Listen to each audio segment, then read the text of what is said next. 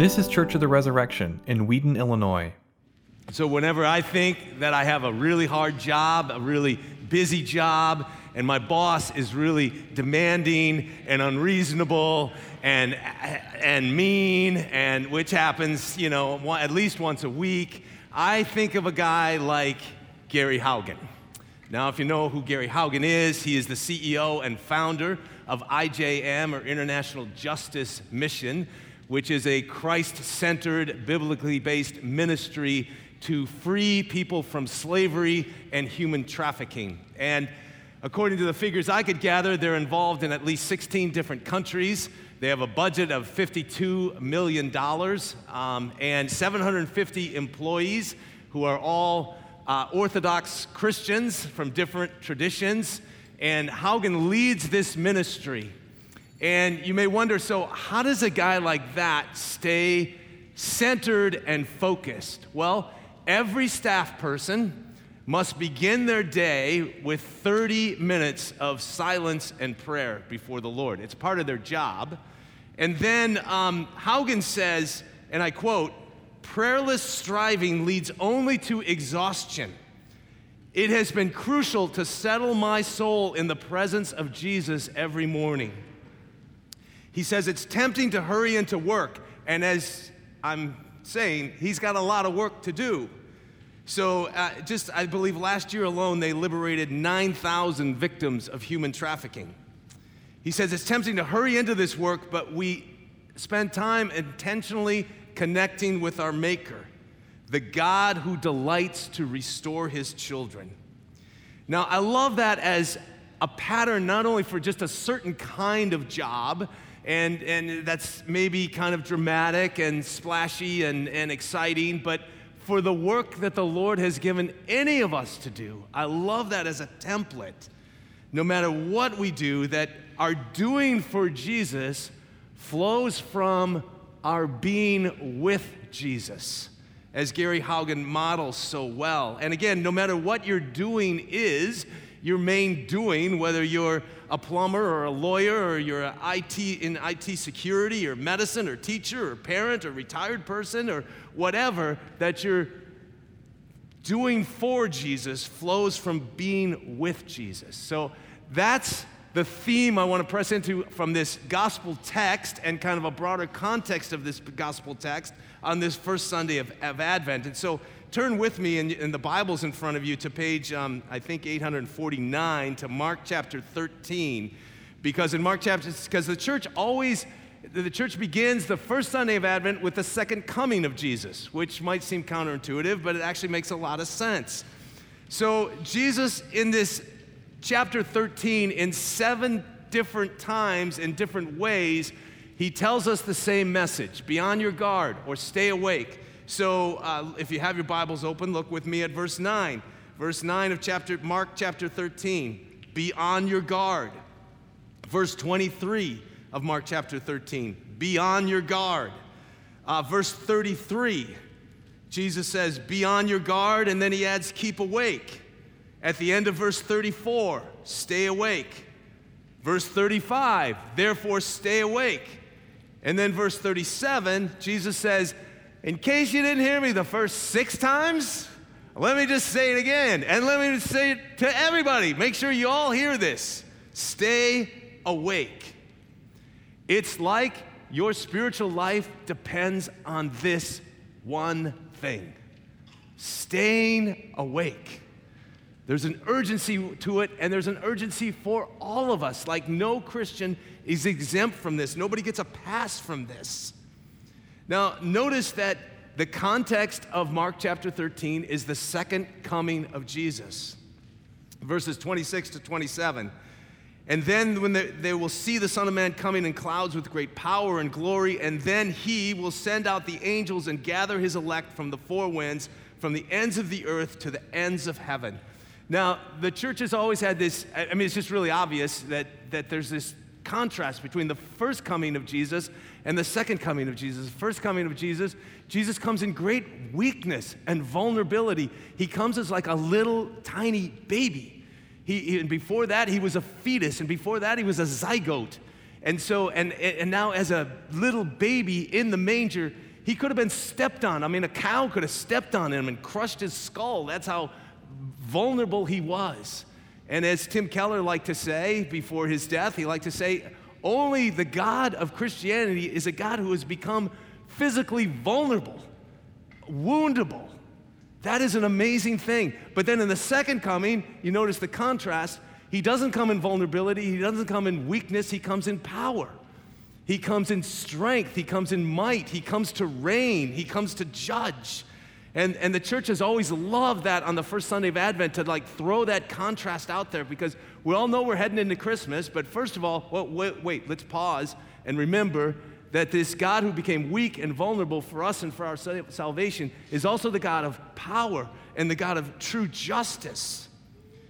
History is not, as Shakespeare famously wrote, a tale told by idiots, an idiot full of sound and fury signifying nothing. Instead, history is a plot. It has an end. It has a goal. It has a resolution. Revelation chapter 22, where there is a river that flows from the throne of God, and there's a tree, and the leaves of the tree will be for the healing of the nations.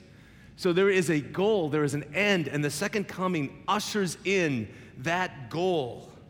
So the second coming is focused not on something, not on some historical process, but on a person. Verse 31, heaven and earth will pass away, but my words will not pass away. Now, if Jesus was just some ordinary guy, some good teacher, like who says things like that? Like, you will hear lots of words in your life, but only my words will not pass away. Like, my words that I speak today, they're gonna pass away. I'm gonna pass away. I'm gonna be dead. We're all gonna be dead. My words will pass away. But Jesus says, my words will not pass away. You don't say that kind of stuff unless you're insane, or you're arrogant, or you're egotistical, or you are God in human flesh. So the words make sense. Think of that, though. Think of all the words you're gonna hear all day, all week. Think of all the words you hear in your life, all the words you hear from TV. If you're gonna watch football today, you'll listen to the announcers, you'll watch the advertisements, you'll see hundreds of ads, if you go to school, you hear your teachers talk. If you go to work, your coworkers are on social media or news feed, and you just hear a Niagara flood of words just constantly pouring. But Jesus said they'll all pass away. But do this, give your utmost attention, your first attention, your best effort to my words, because they will not pass away. So, as we're gonna get to in a minute, Advent is especially about carving out time so I can hear those words, so I can read those words, so I can remember those words. And if that's true, that his words will not pass away, then it's worth struggling and maybe even failing and maybe even not doing it super well, but you're at least trying to carve out space to listen to those words. So, as I was reading this passage, and I'm reading, stay awake, stay awake, stay awake, be on your guard, be on your guard, be on your guard. It's a little frustrating, so I was working on this sermon, and I'm going, but Jesus never tells us how to do that. Or so it seems. Like, okay, so how, Jesus? You give us these, you just kind of hammer us with these instructions and this warning, but it's like, how do we do this, Jesus? So I'll get to that in a minute, but let me just ratchet up the tension a little bit, because he told us not only to do it 7 times, but he told us it's going to be really hard to do it. So back up with me in Mark chapter 13, where Jesus says this. He says, see that no one leads you astray. Many will come in my name, saying, I am he, and they will lead many astray. And when you hear of wars and rumors of wars, do not be alarmed. This must take place, but the end is not yet. For nation will rise against nation, and kingdom against kingdom. There will be earthquakes in various places. There will be famines. These are but the beginning of the birth pains. In other words, Jesus is saying, things are going to unravel. Things are going to they might get worse. And so history is a cycle of things getting better, things getting terrible, things getting good, things getting worse. And we go through seasons of shaking and seasons of upheaval and seasons of chaos. And that's what Jesus is talking about early in Mark chapter 13. You know, it seems like we are in a particular season of shaking right now, globally, around the world. So I read an article this week by a professor at Johns Hopkins, a guy named Hal Brands, who's, I don't believe, is writing from any kind of Christian framework. But he said in this article, he said, and I quote, "The international order today is under more stress in more places than at any time since the chaotic aftermath of World War II. He mentions Ukraine and Israel and Gaza and Iran. He mentions the growing threat in the Balkans. He mentions China's seeming aggression against Taiwan, North Korea's increasing nuclear capabilities. He says that African coups have become contagious. He mentions the Sudan Civil War. He mentions Latin American democracy eroding. And then he concludes, he says, it's hard to find a major region untouched by this current disorder. Now again, this is not somebody commenting on Mark 13. This is just somebody that's an expert on international relations, saying that we are in a season of great shaking. And if you feel that, if you feel like something is being shaken, yet you're onto something. But then, you know, there's also like these more personal shakings that are just very personal, maybe to you or to your family. Shakings of health problems or a diagnosis or family shaking. Maybe a divorce, maybe your divorce, or maybe a family member's divorce, maybe a parent's divorce, or a child's divorce. Or maybe a relational loss or an addiction, or somebody that you love is struggling with addiction or mental illness. And so there's this time of shaking. And Jesus says you're going to be tempted to give into fear and anxiety. And maybe that's where you're at today. Just a lot of fear, a lot of anxiety, a lot of gloom. And the question is, how do we stay awake? How do we stay awake when Jesus tells us to stay awake, and then he tells us it's going to be hard to stay awake? How do we stay awake? Well, as I was reading this passage and then kind of getting the broader context, Mark chapter 14, other accounts of this same text in Matthew and Luke, here's the answer I think Jesus gives. He actually does give us an answer to that how. And it's really simple. And so I want to unpack it. It's the words work and pray. Watch and pray. Work and pray. Infuse what you do with prayer. It's that whole thing Gary Haugen was talking about. You're doing for Jesus, flowing out of your being with Jesus, first and foremost. Let me start with the work part of that. So in verse 34 of Mark chapter 13, our gospel text, Jesus tells this little mini parable, like little tiny parable. He says in verse 34, it's like a man going on a journey when he leaves home and puts his servants in charge, each with his work, and commands the doorkeeper to stay awake. Now, the Greek language is a little clunky. So it doesn't actually say in charge. It actually says he gives them the authority. He gives them the authority. So he gives each of his servants the authority. Like authority is like a thing. It's like car keys. It's like the keys to the family car. And God gives them to us and says, hey, here's the keys to the family car. You get to use it. You get to drive it. Now, I find this really interesting because the atheist Richard Dawkins once said that the God of the Bible is petty and unjust and a control freak. That's the phrase he used, a control freak. And I see in this passage, Jesus is the very opposite of a control freak. God is actually the opposite of a control freak. He's giving authority away. He gives power away. He's like, I want you to have it. I have the authority. I have the ultimate authority. But because you're made in my image, you're an image bearer of the living God. I'm going to give some of this to you. So each and every one of you, I don't care how old you are. I don't care how good of a Christian you think you are. I don't care what you've done, what you think you've done with your life. You have some of the authority that comes from God. He has given it to you wherever you are. He has given you a piece of his authority. So the question to ask is, What is my authority? What is the work that he's given to do? And notice it says, to each with his own work. I love that little phrase in verse 34. That just like popped out at me when I'm reading this. To each his own work. So you have your work. You have your work. You have your work. You have your work. Each one of you has a work that God has given you to do.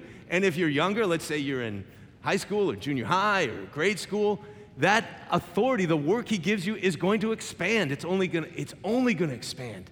As you grow, as you mature, as you move into adulthood, it's going to become clearer, it's going to become deeper, it's going to become broader. So God has tapped you, and God will tap you throughout your life, and he will say, I have a job for you. Just like God tapped Moses and gave him a job, just like God tapped Peter and gave him a job, just like God tapped Mary and gave her a job. God's going to tap you and say, I got something for you. Pay attention. Stay awake for this. I know a young man, 20-ish, late 20-ish, was dabbling with drugs, dabbling with addiction, not really getting better. And then all of a sudden, his wife is pregnant, and all of a sudden, it's a major wake-up call for him. And now he's like, oh my gosh, I have more authority than I ever imagined. God has tapped me to be now a husband to my wife who's pregnant, and I'm going to be a father. I got to wake up. It was a wake-up call for him. Jesus wants us all to have a wake-up call this Advent. So where is your work? To each his own work. What is your work? And you might feel like, well, it's hidden, it's quiet, it's small, it's unimportant, it's insignificant. And I would say, who told you that you had the right to judge your work insignificant? Like, really? Like, you have the authority to do that? When the living God says, to each his own work? Do you really want to fight God on this? I don't think you do. He has said your work is significant. It matters. And that's all that counts. It doesn't matter what the world thinks or how the world judges you. It matters how God judges you. So that's our work. But then Jesus also says work and pray. So if you have your Bibles, flip over with me to Mark chapter 14. So remember 7 times, watch, be on your guard. Verse 38, watch and pray that you may not enter into temptation. Matthew chapter 26, watch and pray. Luke chapter 21, but stay awake at all times, praying that you may have strength. So this watching, this wakefulness, this alertness is always attached to prayer. It is the means of staying awake. It's the fuel for staying awake. So, in the 12th century, there was a man named Bernard of Clairvaux, who was a brilliant theologian, scholar, leader, hymn writer, poet, etc. He wrote a series of sermons on the Song of Songs, the book in the Old Testament. 85 sermons, actually. You could buy them in a 4-volume set. I've read the first 2 volumes. But in Sermon 18, he uses this image of how we're supposed to live our Christian life. And he talks about how some Christians are more like a canal, and some Christians are more like a reservoir. But most of us are kind of like both. So here's the difference. A canal, in Bernard's image, is always moving, it's always flowing, it's always giving out, it's always going somewhere, it's active, it's busy. That's not necessarily a bad thing, but a reservoir is like a container. It first fills up, it receives, and then out of that receptivity, it reaches a point where it overflows out of its fullness. And Bernard said, there's too many Christians that are always living like canals. They're just always moving, and they're always flowing, and they're always busy, and they're always active. but they're never receiving, they're never filling up. And so they have very little to give, actually, because there's no fullness. It's just all flow and no fullness. And there's too many people that speak before they listen. Too many people that lead others before they're willing to be led by the living God. And Bernard said, he said, your infusion should precede your effusion. You're giving out, you're pouring out. And he said, if that's not true in your life, he basically said, I don't want you around me trying to help me, because you're not going to be very helpful. You think you're going to be helpful, but you may not be. And he actually said this, I quote, he said, help me out of your abundance if you have it. If not, then spare yourself the trouble. In other words, don't bother me if don't have any fullness in you. Now, I love that because here in this Advent journey, we start this Advent journey together, and we don't do it alone. None of you, we don't have to do it alone. And it's a time to stop and pause and listen. And as the psalmist often did in the Psalms, I want you to take some time, speak to your heart. The psalmist speaks to his own soul. I don't know if you noticed that, but a number of times in the Psalms, he actually speaks to himself. He speaks to his own heart. He speaks to his own soul. So ask your soul, ask your heart, how are you in there? Where are you? Where have you been? Where have you gone? Where are you going? Are you distracted? Have you fallen asleep? Are you heavy with sadness or fear or hardness of heart? Have you gotten angry? Have you gotten cold? Speak to your heart. And then ask, but then where do I want to be? What do I desire? Because I love that about Advent, and I love that about Jesus. When he says, stay awake, he's not only warning us, which he is, he's not only exhorting us, but he's also inviting us. He's giving us a gift. A wake-up call is a gift. And he would say, I'll just take you exactly as you are, and let's go together. So I reached out to one of the people in our church who's one of our wonderful spiritual directors, Brenna Jones, and I asked her, hey, Brenna, what do you see in this passage? You know, like if you were going to give me some advice on this passage, what would you say? And she said this, and I love this, and I quote, she said, notice that Jesus' coming for us is part of the great love story of the Bible. He's coming for us, his beloved, his redeemed treasure, his children for whom he shed his blood and died to make his own. So, and this is Brenna still, to stay awake in Jesus seems more than just a discipline, which it is, but a return to love. I want to stay awake for the one I love and for the one who loves me. I like that. This Advent is a return to love that involves discipline. And I just want to tell you, you go, well, where am I going to do that? Well, I'll get to that in just a minute, but just don't forget that every Sunday, the Lord Jesus helps you. Like, he's not going to tell you to do something and then not help you. So what do we hear as we come to the Lord's table? The priest, Father Steve, today will say these words. We'll say, in your infinite love, you made us for yourself. And then when we had sinned against you, you in your mercy sent your only Son, Jesus Christ, for our salvation. So even here, it's like a little kid. We're all like little kids trying to climb a tree that we can't reach. We can't reach the first branch. That's the Christian life. So Jesus comes along and goes, hey, let me give you a boost. Let me help you up. Let me help you up to that first branch. And then let me help you up to the next branch. That's what we do in the Eucharist. Jesus is coming. I know you can't reach that. I know you can't get up there. So let me give you a boost. This Advent, Jesus is calling us to intentionality, to not just coasting through another season. And that's the gift of the church year. It's like, boom, we're starting something. It's new. And you can have a new start. The old can pass away. The new can come. So I encourage you, think about your life, think about what you're doing, think about your schedule.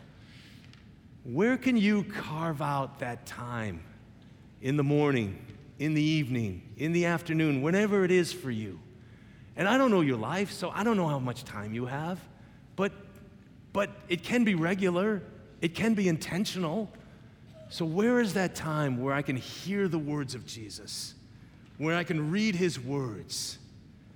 How good and kind of our Lord Jesus to give us this wake-up call.